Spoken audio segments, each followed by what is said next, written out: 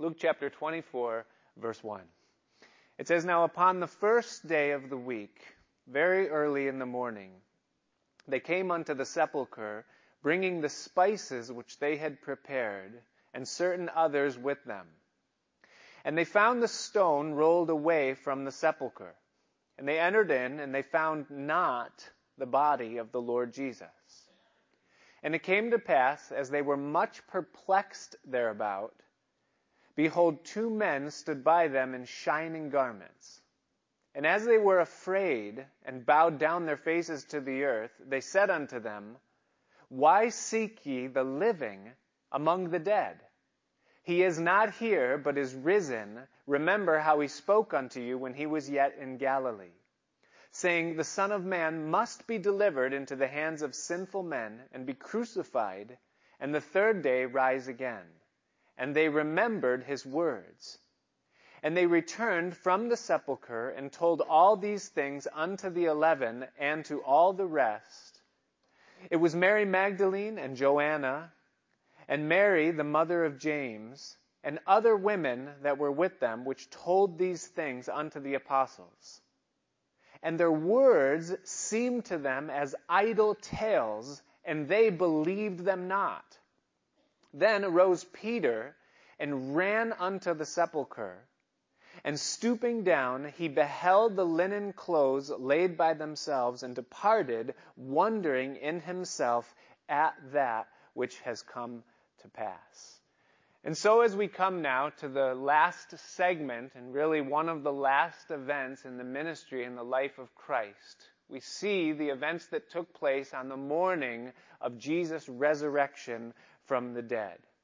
And what we have in this passage before us is the actual happening of the resurrection and how that event affected three different groups of people, if you will, that came there to the tomb that morning and found not the body of the Lord Jesus lying there where it had been placed those hours and days before that. The first of these groups that we see are the women, it tells us, that upon the first day of the week brought the spices that they had prepared with the intent of giving to him a proper burial according to Jewish custom. Now you'll recall that Jesus gave up the ghost late on a Friday afternoon. It was about 3 p.m. on a Friday, and in that culture, in that world, the day was about to end. Their day went from sundown to sundown. And so Friday was near to close at the point when Jesus gave up the ghost, and there was only 3 hours left in the day. And also in that society, the Saturday, or what would be the Sabbath day, was a day whereupon no work could be done. And that was a special Sabbath, and that it was following the Passover. And so for a double cause, they were in a hurry to get the body of Jesus down from the cross and to get it into the tomb. Otherwise, he wouldn't have received a proper burial at all. And so a rush job had been done to get him down from the cross and then brought to the tomb, and it was just finished, just on time for the Sabbath then to begin. And then all day Saturday, from sundown through the day and then to sundown again, was the Sabbath, and nothing took place. The women had prepared the spices, but they had to rest according to the law. Jesus was in the grave for that day. But then on Saturday evening, what would begin the third day, they would go through the nighttime hours of that third day. And then it tells us then that very early in the morning now, these women that had waited this day and that were in extreme grief within their hearts because of the things that they were feeling because of what they had experienced through the supposed loss of Jesus. Now they come to the tomb, and their desire and their plan is to open it up and to lay things in order the way that they're supposed to. The grave clothes with the spices and the preservatives and the aloes and all of the things that they would do to give Jesus his proper burial. But when they get there, we're told that they find that the stone had already been rolled away. Now in Mark's gospel, we're told that they were worried about how they would do it. This stone was something that would be mammoth in size. If you've ever been to our resurrection day services, and we have the mock-up of the tomb that we put in the background of the scene, and you see the stone that is about 6 feet in diameter, that's carved out in such a way that it closes what would be the size of a regular doorway, or just maybe slightly shorter than a regular doorway that someone could pass through. And so this was no small thing that you could just move with a couple of guys. You needed some kind of fulcrum or something to move this thing, and they were worried about how they would get that done. But they find that when they get there, the stone is already rolled away. And so the first point of puzzling comes then. And then they go in, and that's where the second point of puzzling comes, when they look for the body of the Lord Jesus, and they find that it's not there. And so their responses, we're told, to that is that they were perplexed, or that they were confused, or that they could not rationally make sense of what was happening in front of them. There was a perplexity due to the fact that the Lord Jesus wasn't there, which then was followed by 2 angels appearing before them, men in shining garments, that were not there when they walked in, but appeared while they were there, thus the fear that came over them in that moment. And they fell to the ground with their faces, not knowing what was about to happen. And then those men asked the question, they said, "Why do you look for the dead, or the living among the dead?" And he challenged them, and he said, "Don't you remember what he said to you while he was yet with you, that he would be crucified, that he would die, and that 3 days later then he would rise again from the grave?" And it says that then they remembered his word. And so the first encounter on Resurrection Sunday morning was a group of ladies that had ministered to and alongside of Jesus that were met with perplexity over the fact that they couldn't find the body of the Lord Jesus. Well, they then carry the message of the resurrection to the second group of people that we see within our text, and that would be the company of the apostles and those that were with them and those that traveled with him in those days. And so they bring this message that they had heard, first seen, and then heard from the angels, and they bring it now to the 12, and with, I'm sure, an incredible excitement and stirring within them, they now relay the events and also the message that was given to them while they were there to the 11. And their response is quite amazing, isn't it? Because they look at these women, and their assessment of them and of what they're saying to them is that, you guys have been through a lot. The emotions are running high. You probably haven't slept, and you got up early again this morning. You went to the tomb. I don't know what you saw there, but it says that they perceived that they were as idle tales, and it says that they believed them not.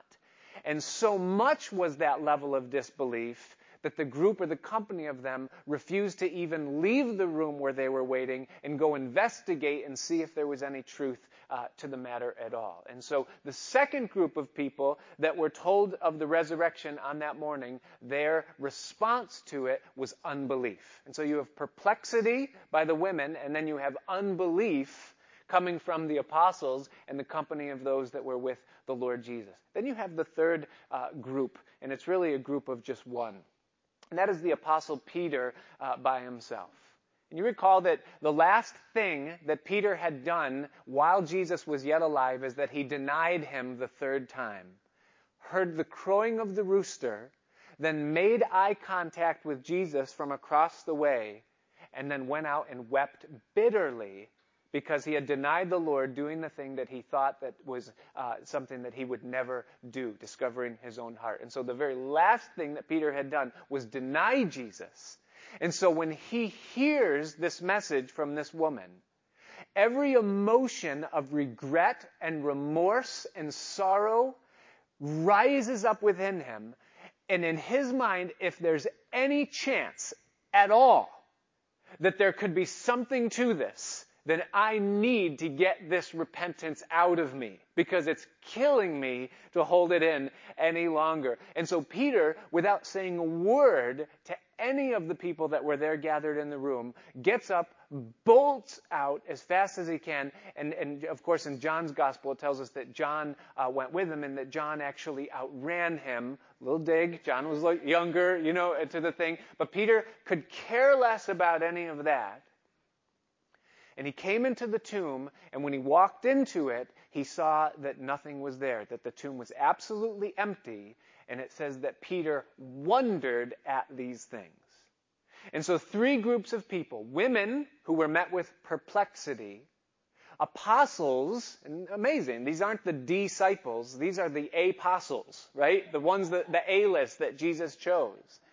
And it says that they met it with unbelief. And then third is Peter, and it says that he wondered. In other words, there was something in him where he couldn't make sense of it either. He thought, what in the world is going on here? Now, what is the reason why the resurrection of the Lord Jesus was met with confusion, and then with unbelief, and then with wonder amongst these 3 groups of people? The first reason why, most likely, is because there was an impracticality to the fact that Jesus' body was missing. It was a very impractical thing. Now, they knew, this group of them, the women and the apostles and Peter, they knew that no one had gone at night and stolen the body. Now, that would be the accusation that would come from Rome and from the Jewish officials, but they would be the ones that did it, and they didn't. And so, in their minds, if they hadn't been the ones that would steal or remove the body of the Lord Jesus, then it certainly wouldn't be advantageous to any other group of people that was living in Israel at that time to do it. In fact, we're told in Matthew's gospel that after Jesus had been placed in the tomb, some of the chief of the priests came to Pilate, and they said, "We remember that this deceiver said that after 3 days he would rise again, and so we need to guard the tomb." And so Pilate gave orders, and he said, "You can have as many soldiers as you want, secure it." And so there was no one in Israel besides the apostles and these women that would have any interest in taking the body of Jesus from the tomb in order that they might say that he's resurrected, nor would it be to their advantage giving the Christians an excuse or an ability to say that he was resurrected if indeed he had not been. And so it was extremely impractical, and it caused confusion within them. Why would his body be missing if we didn't take it? The second reason why they were perplexed and unbelieving about this is because in their minds it was illogical that he would actually rise. I mean, it's unscientific.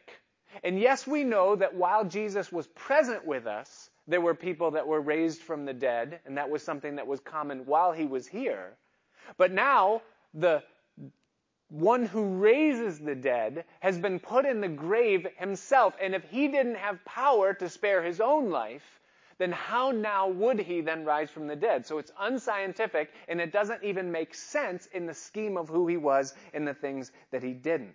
And so because it was beyond human understanding that he would rise from the dead, it says that they thus then dismissed it as something that must be impossible. Now, the reason why that is so incredibly remarkable is because there are no less than 5 times while Jesus was walking with the disciples during his earthly ministry that he specifically told them that he would die and that then 3 days later he would rise again. That's what the angels had to remind the women about. In Matthew chapter 16, verse 21, when Jesus was up north in the region of Caesarea Philippi, right after Peter said, "You're the Christ, the Son of the living God." And Jesus said, "Upon this rock I'll build my church." You guys know the passage. Right after that, it says in verse 21 that from that time forth began Jesus to show unto his disciples how that he must go unto Jerusalem and suffer many things of the elders and chief priests and scribes, and be killed, and be raised again the 3rd day. And they heard him, and not only did they hear him, but Peter then took Jesus aside, and it says that he began to rebuke him because the things that he was saying were an offense to the plans that Peter had for Jesus. Then, just a few days after that, when Peter, James, and John were taken up on the Mount of Transfiguration, and they saw Jesus glorified in their midst, while they were on the way down, in Matthew 17, verse 9, it says, as they came down from the mountain, Jesus charged them, saying, "Tell no man the vision until the Son of Man be risen again from the dead." And of course, Mark's testament of this says that they questioned within themselves what the rising of the dead should mean. And so it was something that they then heard for the second time. Then, not long after that, while Jesus was still in Galilee, it's recorded in Mark's Gospel, chapter 9, in verse 32. Actually, I think it's, Mark 9, it's in verse 31. It says, "For he taught his disciples, and he said unto them that the Son of Man is delivered into the hands of men, and they shall kill him, and after that he is killed, he will rise again the third day." And then verse 32 says, "But they understood not that saying, and they were afraid to ask him." Then, just a few days after that, Mark chapter 10, again, verse 32. It says, "And they were in the way going up to Jerusalem, and Jesus went before them, and they were amazed, and as they followed, they were afraid. And he took again the 12, and began to tell them what things should happen to him, saying, Behold, we go up to Jerusalem, and the Son of Man shall be delivered unto the chief priests and unto the scribes, and they shall condemn him to death, and shall deliver him to the Gentiles. And they shall mock him, and shall scourge him, and shall spit upon him, and shall kill him, and the third day he will rise again." And so he tells them again. Then in Luke's Gospel, chapter 18, just prior to going into Jerusalem, so just about a week before the events actually took place, in Luke chapter 18, verse 31, it says, "Then he took unto him the 12, and he said unto them, Behold, we go up to Jerusalem, and all things that are written by the prophets concerning the Son of Man shall be accomplished. For he shall be delivered unto the Gentiles, and shall be mocked, and spitefully entreated, and spitted on, and they shall scourge him, and put him to death, and the third day he shall rise again." But then in verse 34, next verse, it says, "And they understood none of these things, and this saying was hid from them, neither knew they the things that were spoken." Now, I just want to say at this juncture, especially to you women that are here, or you wives, this is something that God does to men all the time. And that is that we can hear something, and then we can hear something, and then we can hear something, and then we can hear something, and then you can say, "Remember when I said this?" And we go, "You never, ever, ever said that to me. I'll cut off my left foot if you could prove that you ever said that to me." Here's the reason why that happens. Because sometimes the Spirit of God, just to be funny, hides it from us. And so we're nodding and we're looking at you as though we hear exactly what you're saying, but in reality, it's like Charlie Brown's teacher. Womp, womp, womp, womp, womp, womp, womp, womp, womp. Yes, ma'am. Womp, womp. That's what happens, you know. But here there was a spiritual something that was taking place that was coupled with the fact that they didn't understand the reality or the reason or the why behind all of what was taking place through the death and then the resurrection of Christ, so that when they even heard the testimony of these women, it says that they didn't believe it. Now, it's interesting. What they did is what many, I would even say Christians, it's what many Christians do, and that is this, is that they failed to bridge the gap between the Bible and real life. And by that, what I mean is that there are times that the Bible says things to us that don't make sense in our interpretation of the modern world or in life as we know it. And so our tendency when the Bible contradicts what we experience in our everyday life is that we want to dismiss what the Bible says and we want to stand upon what we understand to be in our real life. And so what we do is that we interpret the Bible by the real modern world, when in reality what we should do as Christians is that we should interpret the modern world based upon what the Bible says. And when we don't do that, then what we have is we have an excuse why not to believe something that God said is true. And so you translate that into some other arena where we see it played out in today's world. And you look at the way that Christian people view relationships and view marriage.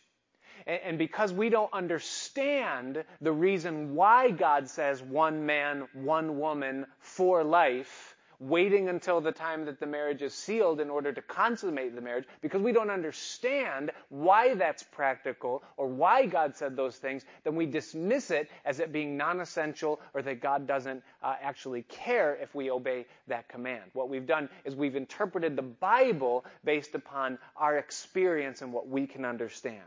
Or as Christians, maybe something not so much on the dark side of things, but just when it comes to something as simple as prayer. The Bible tells us that we're to pray. We're invited to pray. God's given us an open door. He says, you have not because you ask not. But when we begin to analyze and think about what it is that we're doing when we pray, we have something that short circuits in our understanding. Because we say, well, God already knows the things that I need. He already knows what I would say. He already has a will. He's going to do something or he's not going to do it. And so in the grand scheme of things, it doesn't make sense that my prayer would mean anything or do anything. And so I'm not going to pray. We've interpreted the Bible based upon our finite understanding of things rather than what God says, which is pray. And so it happens.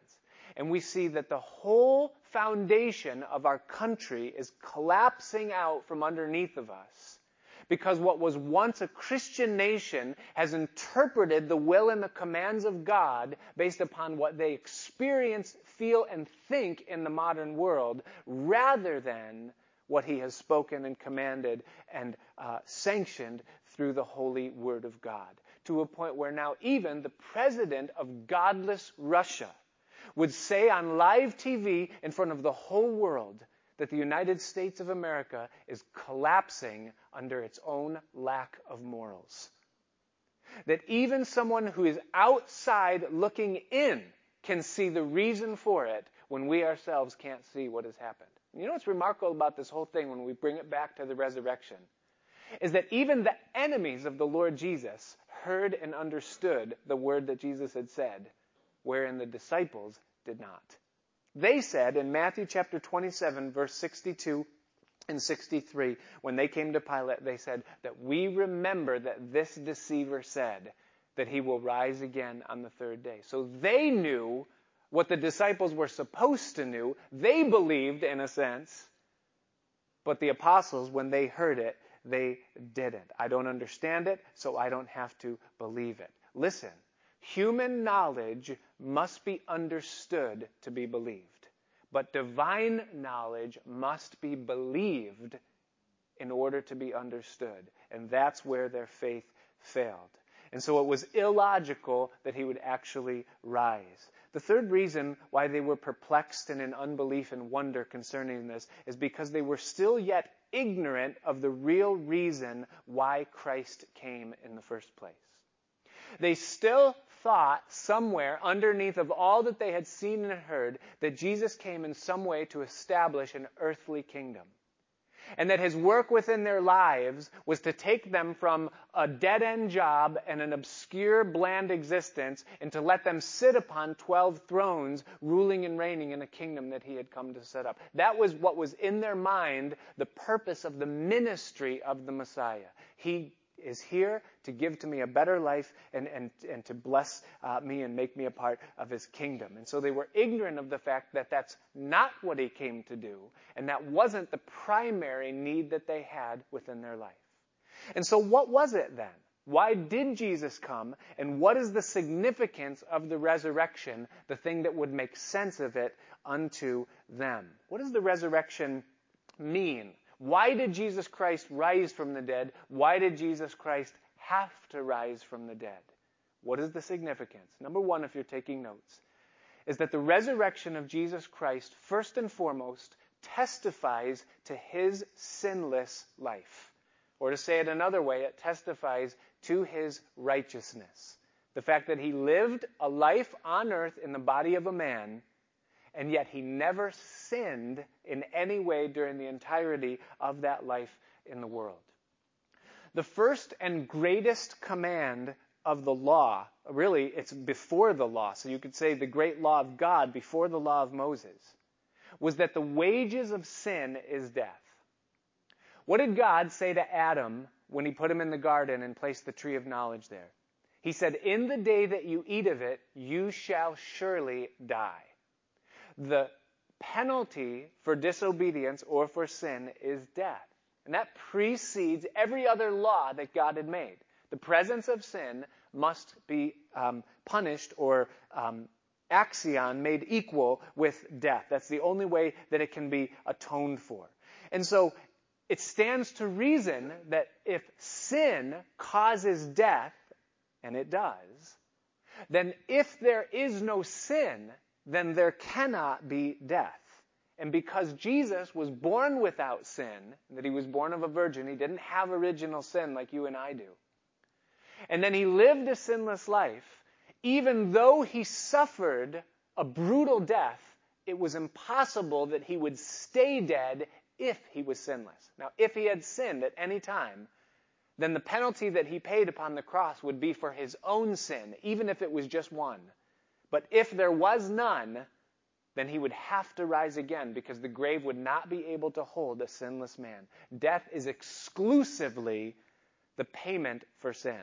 So if there is none, there can be no death. And so the resurrection testifies to the fact that he was sinless or that he was righteous. Secondly, the resurrection then, building on that, signifies and seals the forgiveness of sin and of sins for those that will put their faith in him. Through the crucifixion of Jesus Christ, what he endured and went through is that he carried or absorbed the full weight of the wrath of God and the penalty for sin. That's what he went through when he was on the cross. It's what he told them that he was going to do. From the very beginning of his ministry, John the Baptist said, "Behold, the Lamb of God that takes away the sin of the world." When Jesus was with his disciples at the Last Supper, and he broke the bread in front of them and gave them the cup, he said, "This is the bread that is my body, and this cup is my blood." The body broken, the cup, the blood spilled out for the forgiveness of your sins. He was letting them know that what he was about to go through in his passion, that the purpose of all of that experience was that he was going to, in himself, absorb the full weight of the wrath of God and the punishment for sin within himself. And so let's add the two things together.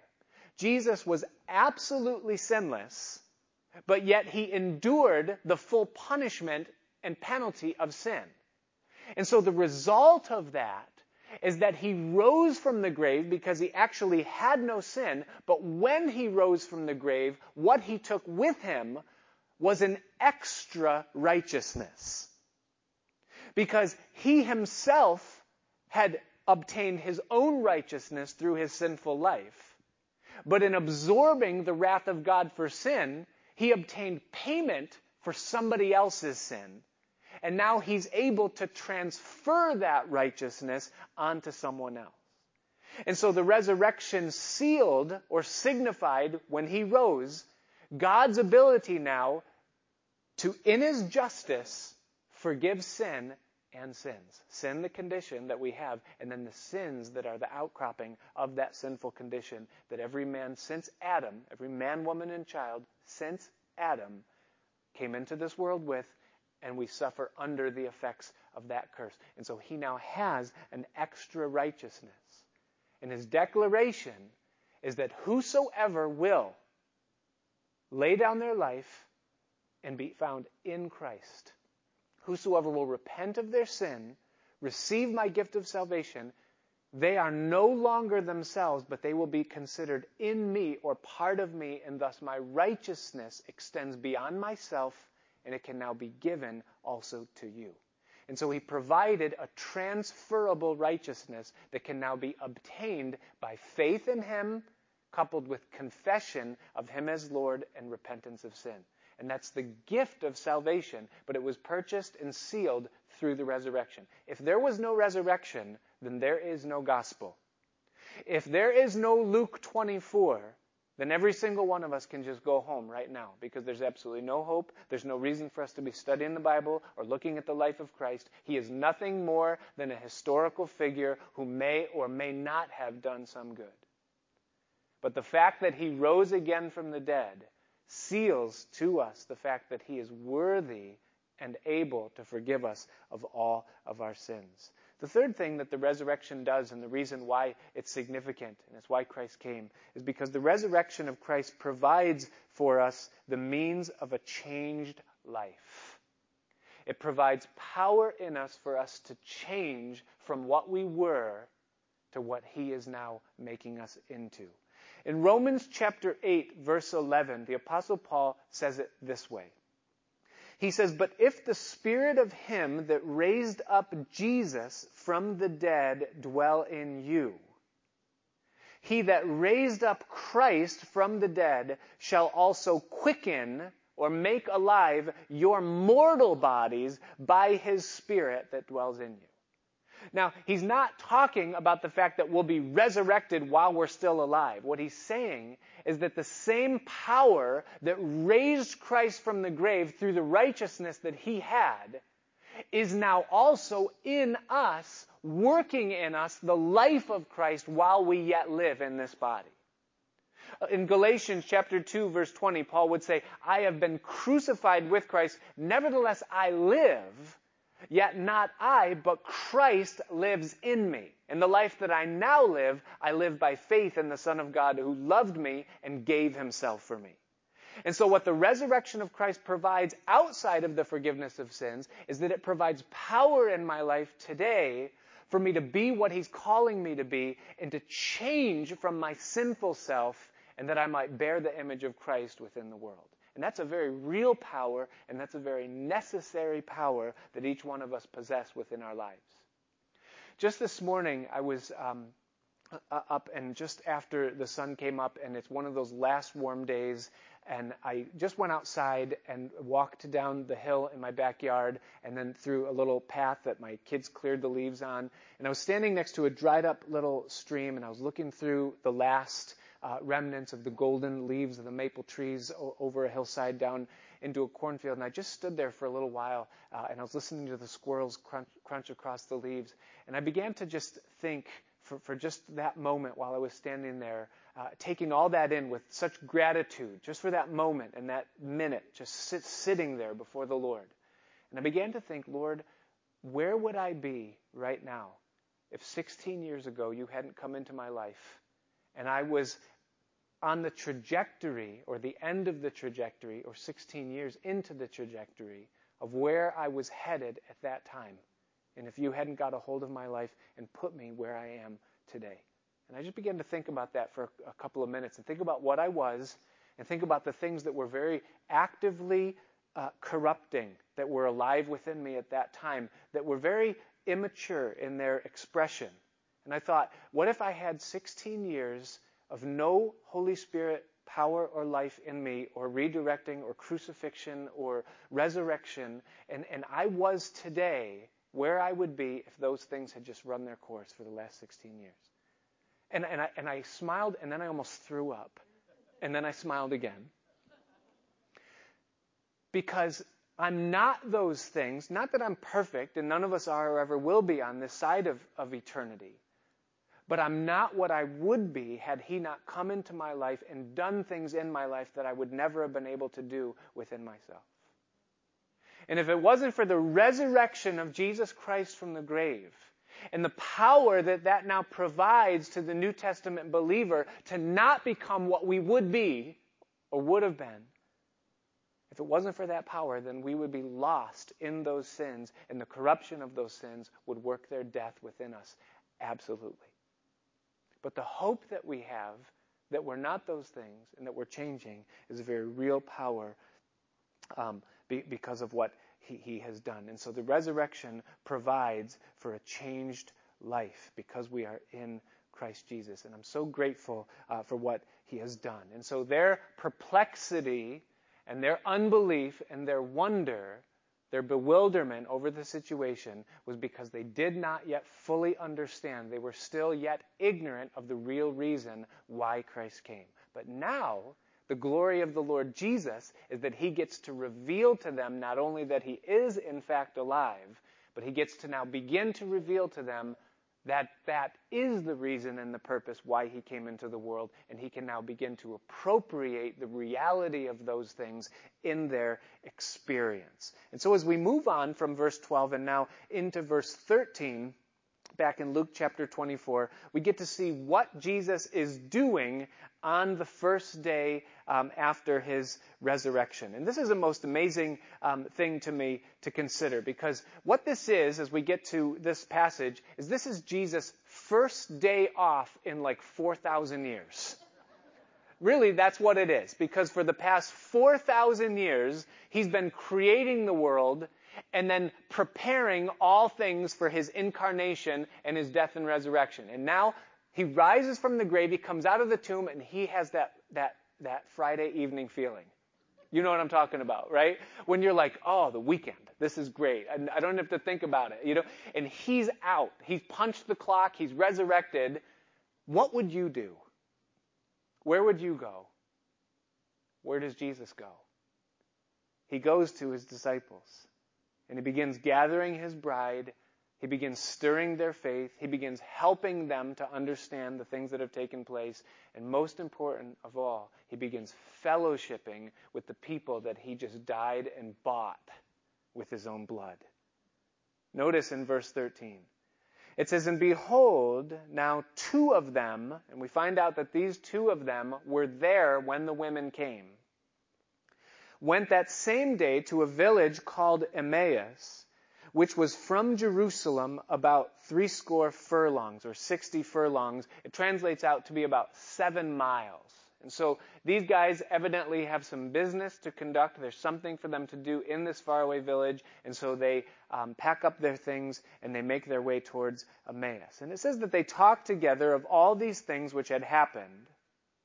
And it came to pass that while they communed together and reasoned, that Jesus himself drew near and went with them. But their eyes were holden that they should not know him. So this is something that God likes to do, apparently, is from time to time just shield us from having perfect understanding of exactly what's going on. Now, Mark tells us in his summary of these things that Jesus appeared to these two in another form. So he comes to them in a body that they would not recognize. In some way, it's him, but it's not the him that they had seen for the 3.5 years prior. They no doubt would have recognized him immediately. I mean, you have a 7-mile trip. You don't go 7 miles without looking at someone to see what they look like. And so this is Jesus incognito, listening in on their conversation while they reason about the things that have just taken place. Now, I wonder what that conversation was like. Because here they are, they're talking, and what conclusions are they coming to? Was he really the Messiah? If he really was the Messiah, then why is he dead? Was he actually a deceiver? I mean, was all of that just a ploy, a plot? Was he really just a liar? How did he raise the dead? We saw him cleanse the lepers. What was the deal with the loaves and the fishes? Why would God anoint someone the way that he was anointed? You can just imagine the types of things that they're trying to find a landing place for. Because nothing to them makes sense at this time while they're just walking along. And Jesus comes in and he just begins to eavesdrop and enter into their conversation. In Malachi chapter 3, verse 16, you can remember it because it's a 3:16. Those are the Bible verses. That's easy. It says that the Lord draws near every time people speak about him. That every time we have a conversation, the Lord eavesdrops and he listens in. And we see Jesus doing that in the flesh the day of his resurrection with these two that are walking now to Emmaus on the first day of the week. And so Jesus now speaks to them in verse 17, and it says that he said to them, what manner of communications are these that you have one to another as you walk and are sad? So he notices that their countenance is fallen, and he hears the tone of their voice. And the one of them, whose name was Cleopas, so we get the name of the one, but we don't of the other, answering, said unto him, are you only a stranger in Jerusalem, and hast not known the things which are come to pass in these days? And he said unto them, what things? Now, I wonder if Jesus really was clueless here. No, I don't think so. But I like this verse because it's the only verse that we really have within the Gospels of the New Testament that gives to us some kind of an indication as to how widespread the knowledge of these things was within the city of Jerusalem. Everyone knew who Jesus was. Not just from the week of events that had just taken place, but from the 3.5 years of his ministry up in the Galilee and all the way down into Jerusalem. Everyone knew who Jesus was, and everyone had formed an opinion about him, and everyone had heard of the things that were concerning the crucifixion that had just taken place. And that was so shocking that someone would have not heard about it, that this man sarcastically looks at God and says, "Hey, God, you need to get in the loop." Because everybody knows what's going on with this man. And so it says that they said unto him concerning Jesus of Nazareth, which was a prophet, question mark, was he? Mighty in deed and word, that's absolute. There's no question about the things that he did and the words that he said, before God and all the people. And how the chief priests and our rulers delivered him to be condemned to death and have crucified him. But we trusted, and notice that it's in the past tense, so you see which way their conversation is leaning, that it had been he which should have redeemed Israel. And beside all this, today is the 3rd day since these things were done. The 3 days ago, this man passed off the scene, and all of the hopes that we had concerning who he was and what he came to do are now dashed upon the pieces because he's dead and gone. And that's the reason why they're sad, which was the question that Jesus asked. Yea, and certain women also of our company made us astonished, which were early at the sepulchre. When they found not his body, they came, saying that they had also seen a vision of angels, which said that he was alive. And certain of them which were with us, speaking of Peter and John, went to the sepulchre and found it even so as the women had said, but him they saw not. And so the stone was rolled away, but there's no sign of the Lord Jesus. And these things are just beyond us. We don't understand. And now here, Jesus hears their synopsis of the scene. And then he speaks in verse 25. It says that he said unto them, O fools, and slow of heart to believe all that the prophets have spoken. Now, for one moment here, before you think that Jesus is breaking his own commandment, because remember in the Sermon on the Mount, Jesus said, if you say, thou fool, that you're in danger of hellfire, oh, Jesus, you made it all the way through the resurrection, and then you sinned.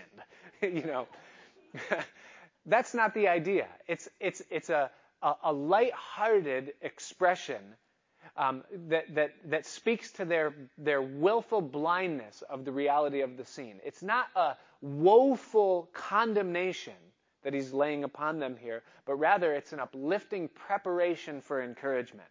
He's saying, you guys, so slow of heart to believe all that the prophets have spoken.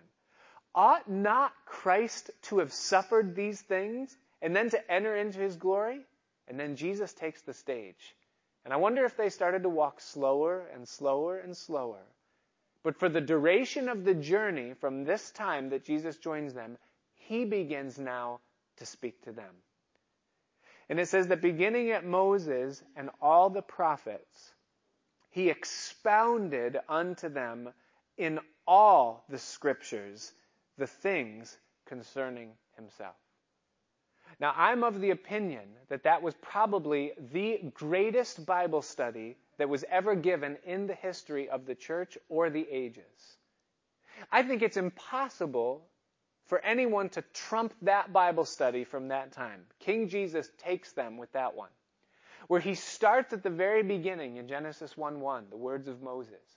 And he begins to move through the Old Testament scriptures and expounding or extrapolating, pulling out all of the things that are written in the Old Testament scriptures concerning himself. I wonder what he shared. It's impossible that he would share all of the things that are there, because the Bible says that every word speaks of him in some way.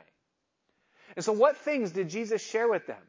Did he share about Abraham and Isaac, and how when Abraham put the wood of the sacrifice upon his only begotten son that he loved, and how the son carried the wood up the hill, and that then the father fastened the son to the cross? But then he stopped him from slaying him. Instead, there was a ram with a crown of thorns right behind him who was slain instead. I wonder if he shared that story that so perfectly pictures the death of the Son of God upon a cross as the sacrifice for the sins of man. I wonder if he shared with them about Joseph, who was rejected by his brothers in his first presentation to them, but then was received with glory when he was presented to them as a ruler in the second appearing before them. I wonder if he shared with them about how Joseph was a picture of himself. I wonder if he shared with them about Moses in the days of Joshua and Aaron and Hur, when Amalek came against the children of Israel and Joshua in the valley fought the battle. And when he looked behind him, he would see up on a hill 3 men standing, and the man in the middle would have his arms raised with Aaron and Hur underneath, propping his arms up while he would intercede for the man doing battle down in the valley below. I wonder if he shared with them, don't you see it? I was the man in the middle, the man with the cross, the one who ever lives to intercede for you. I wonder if he shared with them the significance of the blood of the Passover and of the Lamb of God and what had been rehearsed year by year in the death of the Lamb. I wonder if he rehearsed before them Moses and how Moses couldn't bring the children of Israel into the promised land because he stumbled at the law. But that Yeshua, that he brought them in according to grace, what the law could never do, grace was able to accomplish. I wonder if he shared with them from the prophets of Daniel going into the lion's den, being condemned while he was innocent, sentenced by Pontius Pilate. Well, the equivalent of Pontius Pilate would be the king in that day that tried to get him delivered but couldn't get him delivered because of the law of the satraps that was binding. And how Daniel went into the lion's den, but that he came out resurrected, a picture of Jesus dying and rising again. I wonder what he went through. Every scripture of the Old Testament pointing to himself. But he expounded to them in all the scriptures the things concerning himself. And then in verse 28, it says, and then they drew nigh unto the village whither they went. And he made as though he would have gone further.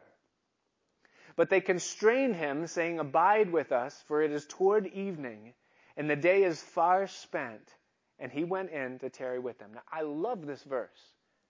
And I saw this verse when I read it this week for the first time in a light that I'd never seen it before. And that Jesus wanted them to constrain him to come in with them. But he was content to keep going if they didn't.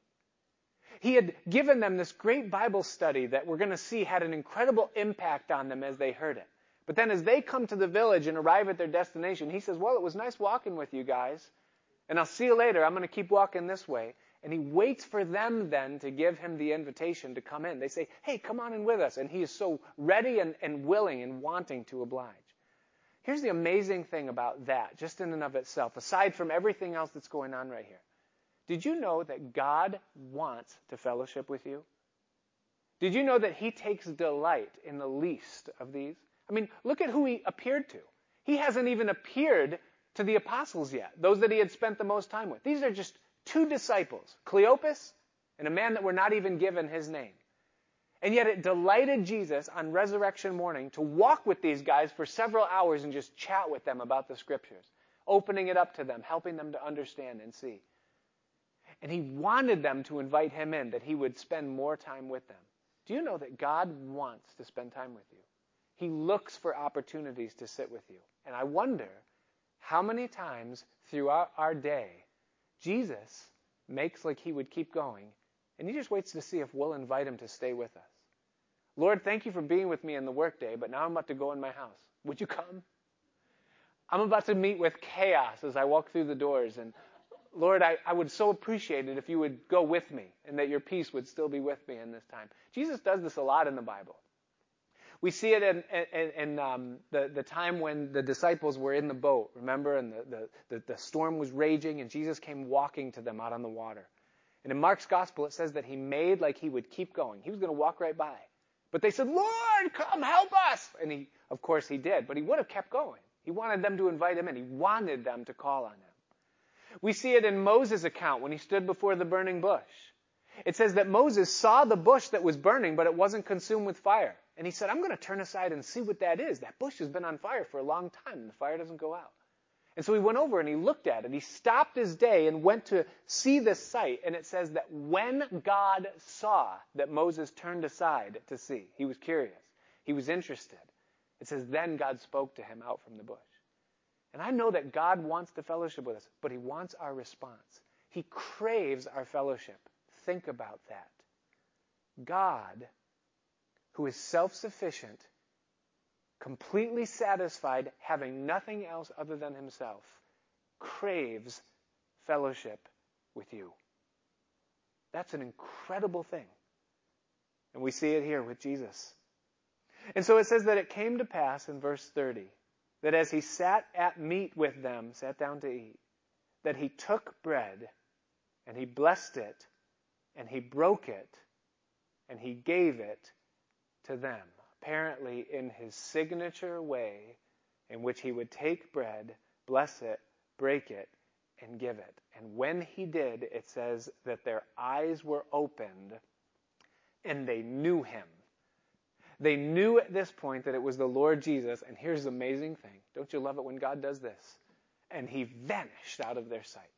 So there they are. They're sitting. The bread breaks. He gives it to them. Maybe they even saw the holes in his hands while he was sitting there. And they said, oh, it's Jesus. Boom. He's gone. What would that be like to watch the bread just fall to the ground, right, that was in his hand? Or the cup of water just to spill down as he just disappears out of their sight. And so they said one to another, did not our heart burn within us while he talked with us by the way and while he opened up to us the Scriptures? What's incredible to me in this account is that the very first manifestation of Jesus to disciples after his resurrection was him coming to them in the body of another man and expounding the Scriptures to them. I want you to think about that. Because for me, that's really one of the very first ways that Jesus manifested himself to me. It was in the body of another man who was expounding to me the Scriptures. And the way that Jesus was revealed in that is that while the Scriptures were being expounded in that way, my heart was burning within me. There was something happening. You say, well, what in the world is this? I mean, is this what the Mormons talk about? The burning of the bosom? What's up with the burning of the bosom that he talks about here? This burning of the heart that these disciples had. What it speaks of, and if you have felt this, if you've had this, then you know exactly what I'm talking about. It's a deep spiritual resonance that takes place way down inside that you have to know in order to explain. It's deeper than an emotion or a feeling, though it does carry one. And it's easy to counterfeit, but it's impossible to replicate. And what it is, it's the Spirit of God transcending every layer of our being, arresting our attention and communicating to us on every level all at once through our hearing, our understanding, and our will, empowering our motivation to be or to do all at once.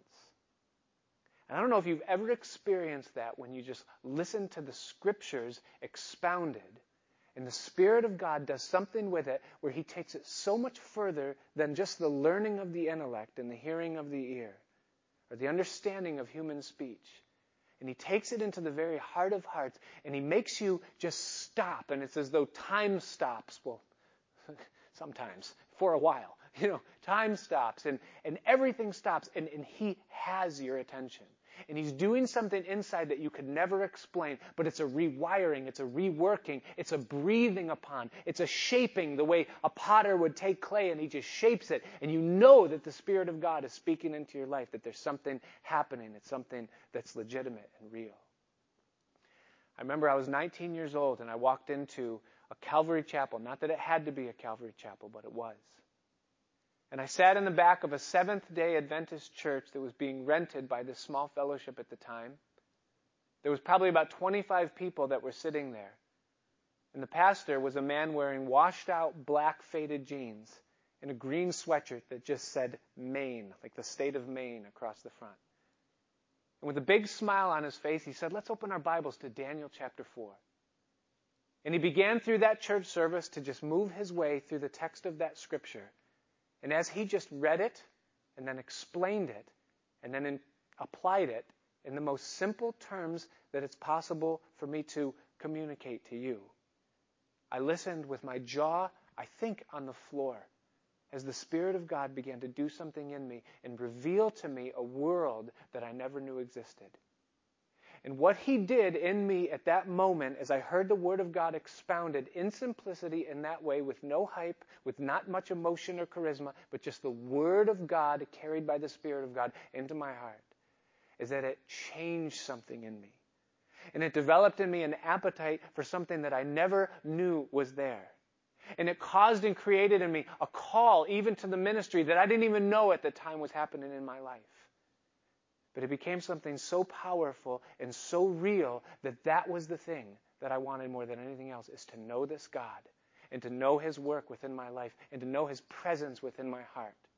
And that if I could in some way, and if I can in some way as a pastor, be that voice that Jesus uses and carries the power of his Holy Spirit into the hearts of someone else, then God, there is no greater thing in all of life than to let that happen. Because I know what it's like to have Jesus manifest himself in another man's body through the expounding of the Scriptures and the work of the Holy Spirit, taking those Scriptures and stirring them up within the heart. And there is no substitute for that when it comes to anything that we would do or endure or call church in the days in which we live. Hebrews chapter 4, verse 12 says that the Word of God is living and powerful, and that it's sharper than any two-edged sword, and that it pierces even to the dividing asunder of the soul and of the spirit, of the joints and of the marrow, and that it is a discerner of the thoughts and the intents of the heart. And hear this, and we'll close with this, is that it is possible to have a soulish experience on the emotional level wherein the Spirit of God had absolutely no place at all. But it is an altogether separate thing when the Spirit of God comes through it, and it's so silent, and it's so real, and it's so powerful, and there's nothing like it. And it's what they experienced that day when Jesus came to them, and it was the proof that he had risen, and that he had been among them, and that he had walked. Did not our hearts burn within us while he opened to us the Scriptures? And so they rose up the same hour and returned to Jerusalem. So a 7-mile trip that probably took 6 hours to accomplish on the front leg takes 1 hour on the back leg, as they run all the way back now to Jerusalem, and found the 11 gathered together, and them that were with them, saying, "The Lord is risen indeed, and has appeared to Simon." And they told what things were done in the way, and how he was made known unto them in the breaking of bread. And so the resurrection of Jesus Christ, the reason for the resurrection, it's a seal that his righteousness was complete. It's a sign that our sins have been forgiven, and it provides power within our lives that he might conform us and make us into what we are not and what it's impossible for us to make ourselves into. And the presence of the resurrection is that the living Christ, who is the same yesterday, today, and forever, craves that he would walk with you and I every moment of the day and every moment of our lives, and that there would never be one instant that we're not fully aware of his presence with us, of his work within us, or his help towards us.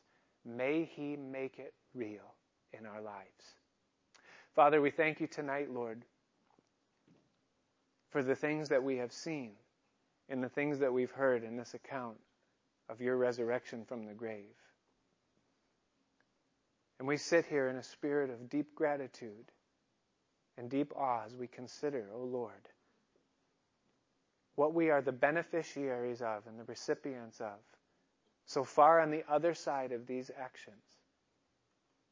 And for us to even think, Lord, that your desire for us is the same as it was with them, and that your work within our lives, as complete as it was in them, will be in us.